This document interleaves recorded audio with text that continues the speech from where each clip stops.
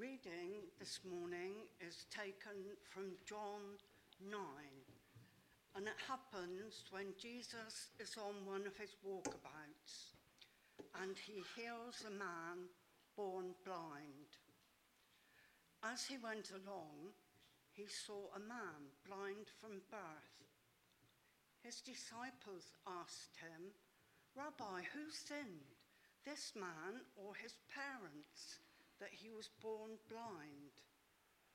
"Neither this man nor his parents sinned," said Jesus, "but this happened so that the works of God might be displayed in him. As long as it is day, we must do the works of him who sent me. Night is coming when no one can work. While I am in the world, I am the light of the world." After saying this, he spit on the ground, made some mud with the saliva, and put it on the man's eyes. "Go," he told him, "wash in the pool of Siloam." This word means sent. So the man went and washed and came home seeing. His neighbours and those who had formerly seen him begging asked, "Isn't this the same man who used to sit and beg?" Some claimed that he was. Others said, "No, he only looks like him." But he himself insisted, "I am the man." "How then were your eyes opened?" they asked. He replied, "The man they called Jesus made some mud and put it on my eyes. He told me to go to Siloam and wash. So I went and washed, and then I could see." "Where is this man?" they asked him. "I don't know," he said. They brought to the Pharisees the man who had been blind. Now the day on which Jesus had made the mud and opened the man's eyes was a Sabbath. Therefore the Pharisees who also asked him how he had received his sight. "He put mud on my eyes," the man replied, "and I washed, and now I see." Some of the Pharisees said, "This man is not from God, for he does not keep the Sabbath." But others asked, "How can a sinner perform such signs?" So they were divided. And they turned again to the blind man. "What have you to say about him? It was your eyes he opened." The man replied, "He is a prophet." Jesus heard that they had thrown him out, and when he found him, he said, "Do you believe in the Son of Man?" "Who is he, sir?" the man asked. "Tell me, so that I may believe in him." Jesus said, "You have now seen him. In fact, he is the one speaking with you." Then the man said, "Lord, I believe," and he worshipped him. Jesus said, "For judgment I have come into this world, so that the blind will see, and those who see will become blind." Some Pharisees who were with him heard him say this and asked, "What, are we blind too?" Jesus said, "If you were blind, you would not be guilty of sin. But now that you claim you can see, your guilt remains."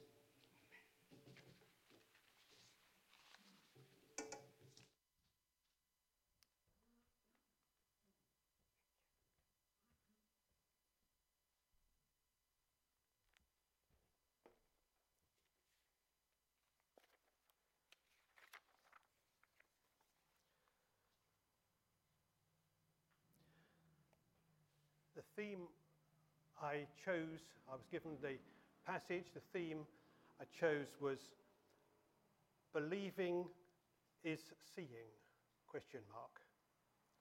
Believing is seeing. Let's have a word of prayer. Lord, we thank you for your word, which endures forever. It is the truth. And Lord, we pray now that even in a passage which is quite familiar, you will speak new things into our hearts. Lord, let it be your words, not mine. Amen.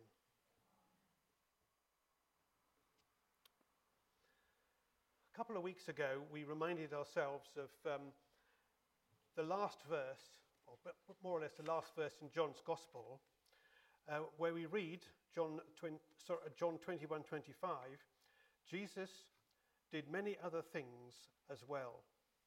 If every one of them were written down, I suppose that even the whole world would not have room for the books that would be written.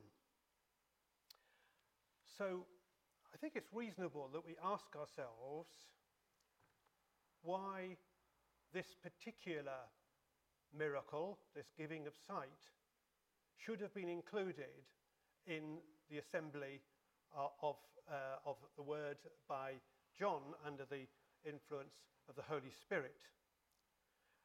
Remembering that it is the inspired word of God. We don't have just a philosophy book, it's the inspired word of God. So there needs to be a reason for everything that's written down, and that's our desire, is to understand what God is saying to us through it. So what's, I say unique, it is unique in this particular passage where we read of the man born blind being given his sight. Well, the first point is that it was unsolicited grace. In all the other times within the Gospels where we read about people receiving their sight from Jesus, they were all solicited. They came to Jesus and asked him to restore their sight. And you remember the case of blind Bartimaeus? He pleaded with Jesus, "Son of David, have mercy on us." And we read in Matthew's Gospel about the two men who were given their sight. Matthew 9 and verse 27, I'll just read it. As Jesus went out from there, two blind men followed him, calling out, "Have mercy on us, Son of David." When he had gone indoors, the blind men came to him, and he asked them, "Do you believe that I'm able to do this?" "Yes, Lord," they replied. Then he touched their eyes and said, "According to your faith, let it be done." So was that not an example of believing and then seeing? Now, in the passage from John 9 that Julie kindly read for us, as I said, it's the only occasion when Jesus was not approached for help with sight. Rather, on this occasion, he was having a walkabout. I think it was a nice expression of Julie's. He was walking around with his disciples, and they observed this unfortunate man, described specifically as blind from birth, something which is worth just holding in our minds. He was blind from birth.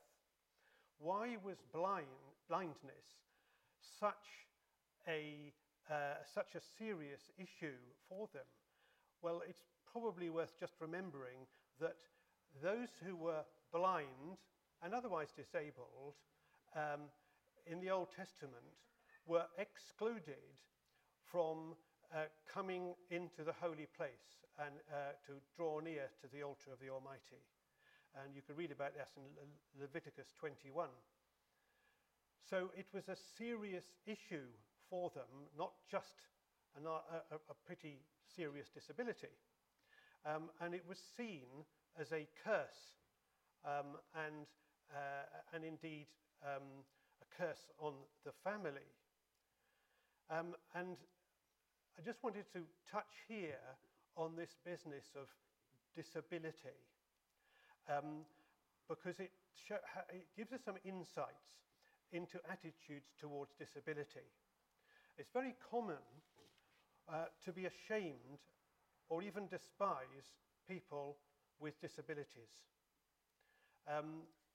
One or two of us here, I know David's been involved, but Mark's not here, I think, today, have been involved with a charity called Wheels for the World, where we used to take wheelchairs out to missions in Africa. And in our particular case, it was to Kenya. And we noticed that in the time with the mission there, that although the community knew that that the wheelchairs were coming and there was help for disabled people, they frequently didn't bring them out, especially children. They didn't bring them out. They kept them in their houses because they were ashamed. The mission had to go around helping them to say, well, come, bring them, because we've got help for you. History reminds us that attitudes to disabled people were quite radically different at one time. You know that the Nazis were very keen to dispose of disabled people, and likewise eugenicists.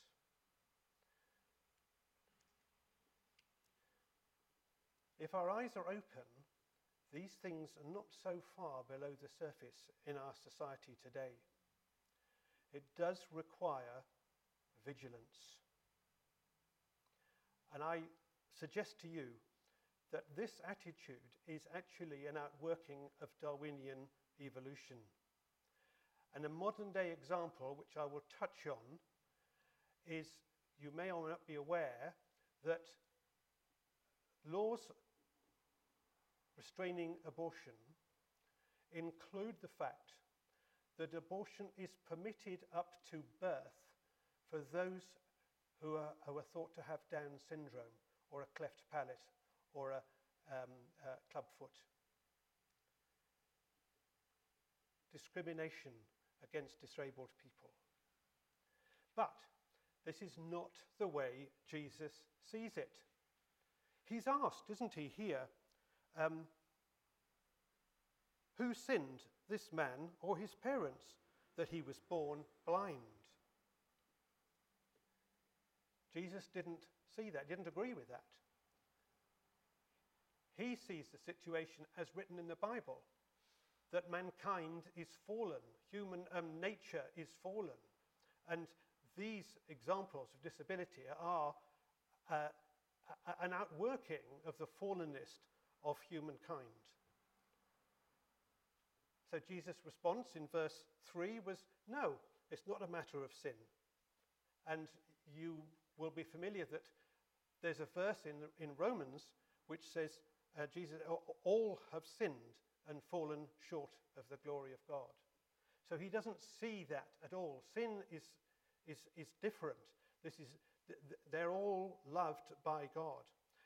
And he then goes on to say, this person has, as it were, come into our field so that the power of God, the works of God, might be revealed in him. It wasn't just a coincidence. It's what I like to call a God incident. The whole purpose of Jesus meeting and his disciples meeting with this blind man was to show the works of God. Now, if we can extend this thinking a little bit towards evangelism,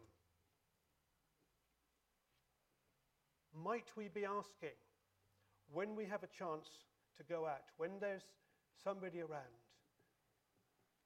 might we be asking, how might the works of God be displayed in the people we meet? How might the works of God be displayed in the people we meet? And we know that the greatest work of God of all is when an unbeliever is born again. We had a good talk about being born again last Sunday. Being born again. Jesus' task while he was in the world was to show that he was the light of the world. Now, this man who he met had been in darkness all of his life. He can't have had any concept of light and colours, of the beauty of creation. He'd been in darkness all his life. So what a spectacular change Jesus was about to bring him. Just a little thought about that business of conversion, what the change is from darkness to light. The previous chapter in John's Gospel, we can read about the woman who was caught in adultery. And you will probably remember that what happens is that a lot of the authorities and people wanted to come along and stone her. And Jesus said, "Let he who is without sin cast the first stone." And we know what came of that. They just drifted away until Jesus was on his own with this woman, who he then released. Now, it just seemed to me here, when Jesus said, he just said after, soon after that passage, he says, "I am the light of the world." And it struck me that when Jesus is present, sinfulness becomes evident. And that is why all the accusers dispersed, because the presence of Jesus was there, showing up sinfulness. So people, whether they admit it or not, they knew in their hearts. So how was it when we accepted Jesus into our own lives? Have we been conditioned to accept sinfulness as okay? I think we all ought to challenge ourselves on this one, because Jesus said, "From darkness to light." And in Ephesians 5, Paul specifies what the features of darkness are: immorality, impurity, greed, obscenity, bad language, etc. And in verse 8 we read, "For you were once darkness, but now you are light in the world. Live as children of light, for the fruit of light consists in all goodness, righteousness, and truth."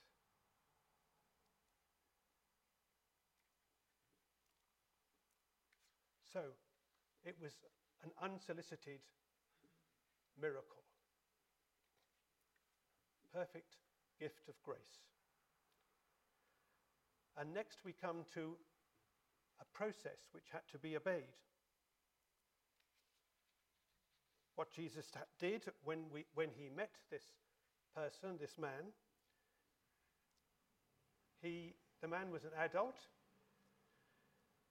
likely to have been begging, and up comes Jesus, presumably out of nowhere as far as he was concerned, as far as the blind man was concerned. We don't even know whether or not he heard Jesus saying, "I am the light of the world." And anyhow, even if he had, what would it have meant to him? Then Jesus spits on the ground and makes some mud. Well, you say, well, why spit on the ground? Well, I mean, I can only suggest that there wasn't any water around. And the verse 6, it says, Jesus says, as long as it is day, we must do the work of him who sent me. Night is coming when no one can work. Well, there's much there, but I suggest that a simple message that we can take from that is that I've got to do the work while it's in front of me. And here he was in front of him. So Jesus put this mud on the guy's eyes.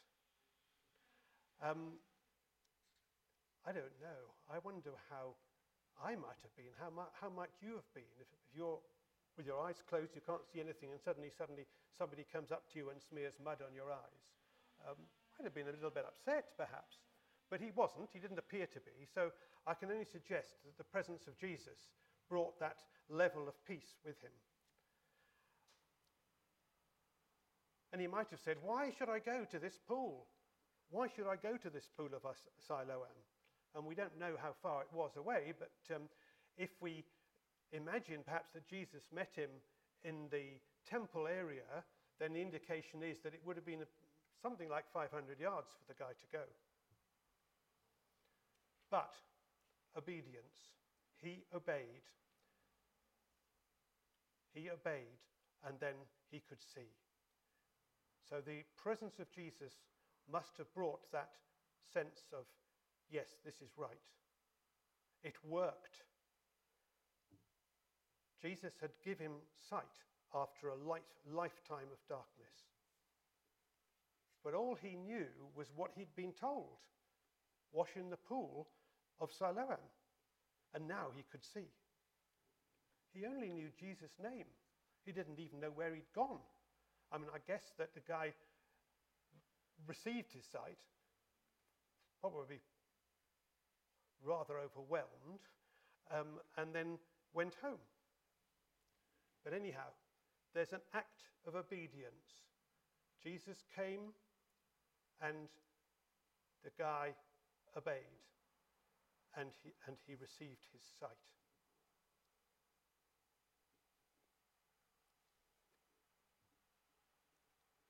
So light had come into the life of this man. How then, third point, how was he received after this miracle? Again, I think we can draw some important information out of this. Was it a comfortable journey for him? Was it comfortable? All he knew is that he got his sight, and he hadn't got it before. He only knew Jesus' name, but nothing else. Of course he was delighted that such a wonderful thing had happened. Wouldn't you be? You might expect that his family, friends, neighbours might have shared in his joy. But did they? Far from it. Response to a miracle.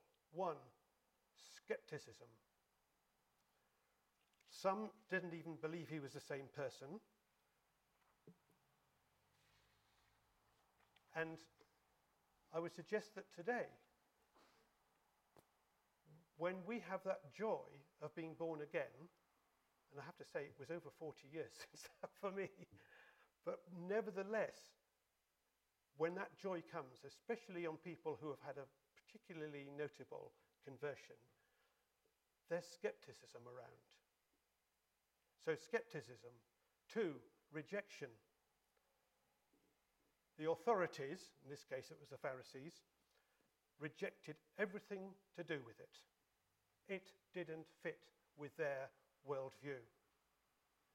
And this sort of thing shouldn't happen on a Sabbath, not doing it the way that we do it. So altogether, rejection.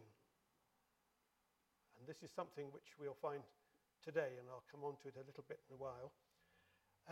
Thirdly, third effect, division. In verse 16, we can see that they're suggesting that Jesus was a sinner.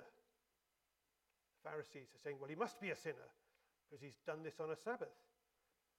But others who, if I may say so, exercise more common sense,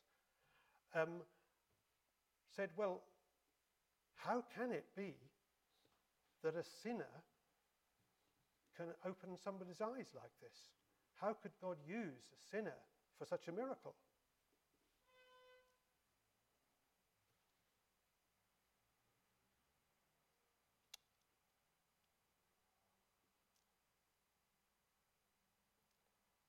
So there was division. Division, sinner, not sinner. Was he the right man, not the right man? How does he see? Division. Jesus said in Luke's Gospel, chapter 12, "Do you think I came to bring peace on earth? No, I tell you, but division." This passage goes on to talk about how households are divided among themselves, father against son, mother against daughter, etc. This is what Jesus was saying. So, in a sense, this was just evidence of what he was saying. What is it that makes the works and the word of God so divisive? I thought about, what is this division? Where does it come from? Well, it comes from humankind, I suggest. We think we know better. We know how to save the world, whether it's climate or health or economics. We know how to do it.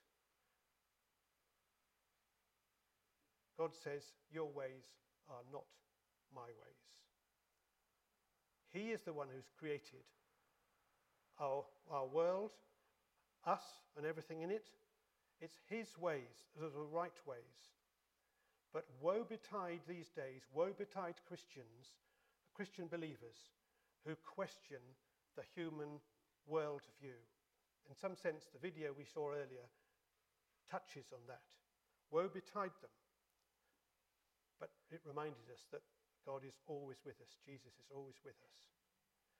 So if we dare to question the official narrative, then we can be cancelled, can't we, on Twitter or Facebook, because we dare to question the received narrative, the world's narrative.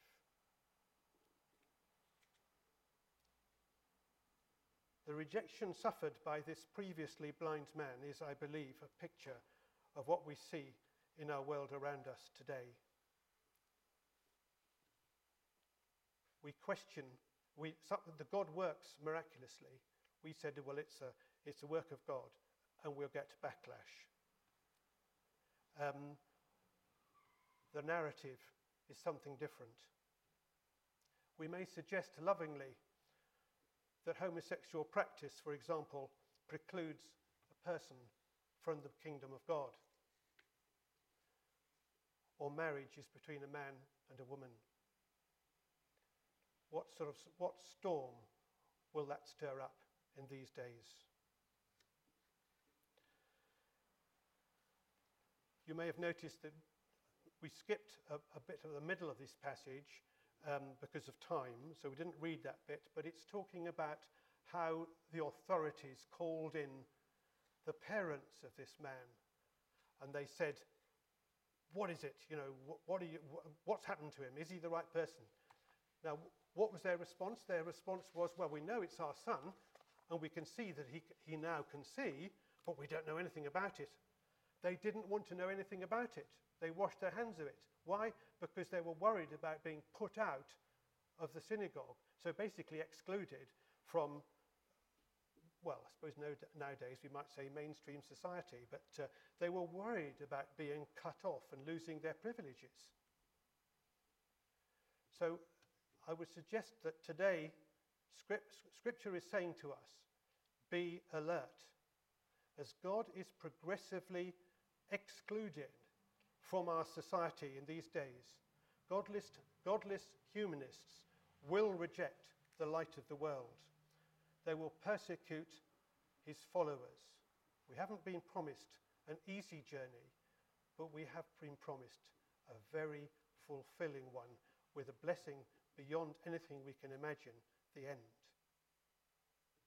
I've just finished reading a rather lengthy book about Dietrich Bonhoeffer, who was a German minister before the war, and he stood firmly against the Nazi regime, and he ended up being executed only 2 weeks before the concentration camp where he'd been locked up was liberated. And at that time, the word of God was excluded from society. They would not accept the word as it's written.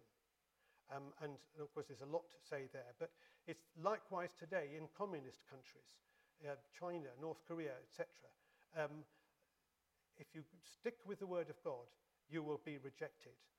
So I do believe that Christians today, we need to look and to be aware of what is happening.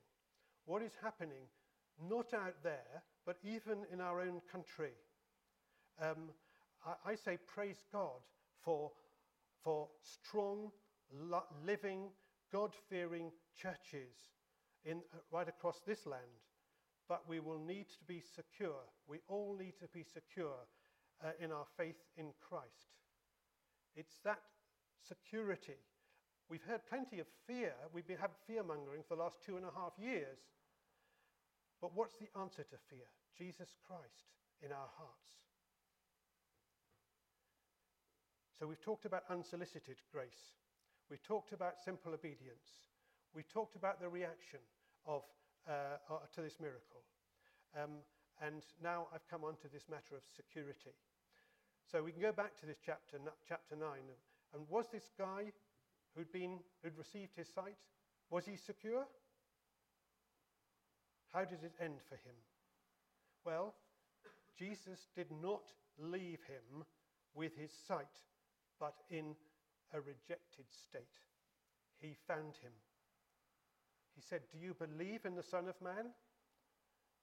I think in some senses he meant, well, do you believe in the Son of God as he is present here as a man? And the confused man just said, "Who is he that I may believe in him?" And Jesus reveals his identity. He sees and believes. But I think there was a little bit of believing first, and then a seeing, and then more believing. And I guess that's probably the path for most of us. Believing or seeing, seeing or believing. That's my testimony. I believed first. I was asked, challenged about who I thought Jesus was. And if I thought that he was the Son of God, and I couldn't conceive any other alternative, then I must take the fact that he died for me, that I might have eternal life, seriously. And so I think it's a question of believing a bit and then seeing, and as we believe, we see and we look into the Word of God, Jesus reveals himself progressively more and more. Hopefully all of us who believe in Jesus as our Saviour and Lord can give such a testimony. We have recognized our sins and accepted Christ as our Saviour. Then allowed Jesus to meet us through his word, and progressively we see him more clearly. Our faith and our security is built up in him. But if anybody has doubts on that one, I would please ask you, and I'm sure that our deacons would agree with me, if anybody has doubts about faith in Jesus Christ and how it is totally necessary for our lives, please do come and pray afterwards, because we'd love to pray. So believers become seers. The chapter here ends with a challenging conclusion. Jesus said, "For judgment I have come into this world, so that the blind will see, and those who see will become blind." The Pharisees were quite upset at Jesus' suggestion that they might be blind. But what does Jesus say? If you were blind, you would not be guilty of sin. But now that you claim you can see, your guilt remains. So if we as Christians deny the lordship of Jesus and doubt the word of God, then think about what Jesus said. If you claim you see, if you claim you can see, and yet deny that, then your guilt remains. Remember that Jesus rebuked the Laodicean church for, among other things, blindness. And may God help us not to focus on the worldly things and to succumb to fear, but to see the light of the world and his purposes. Let us pray.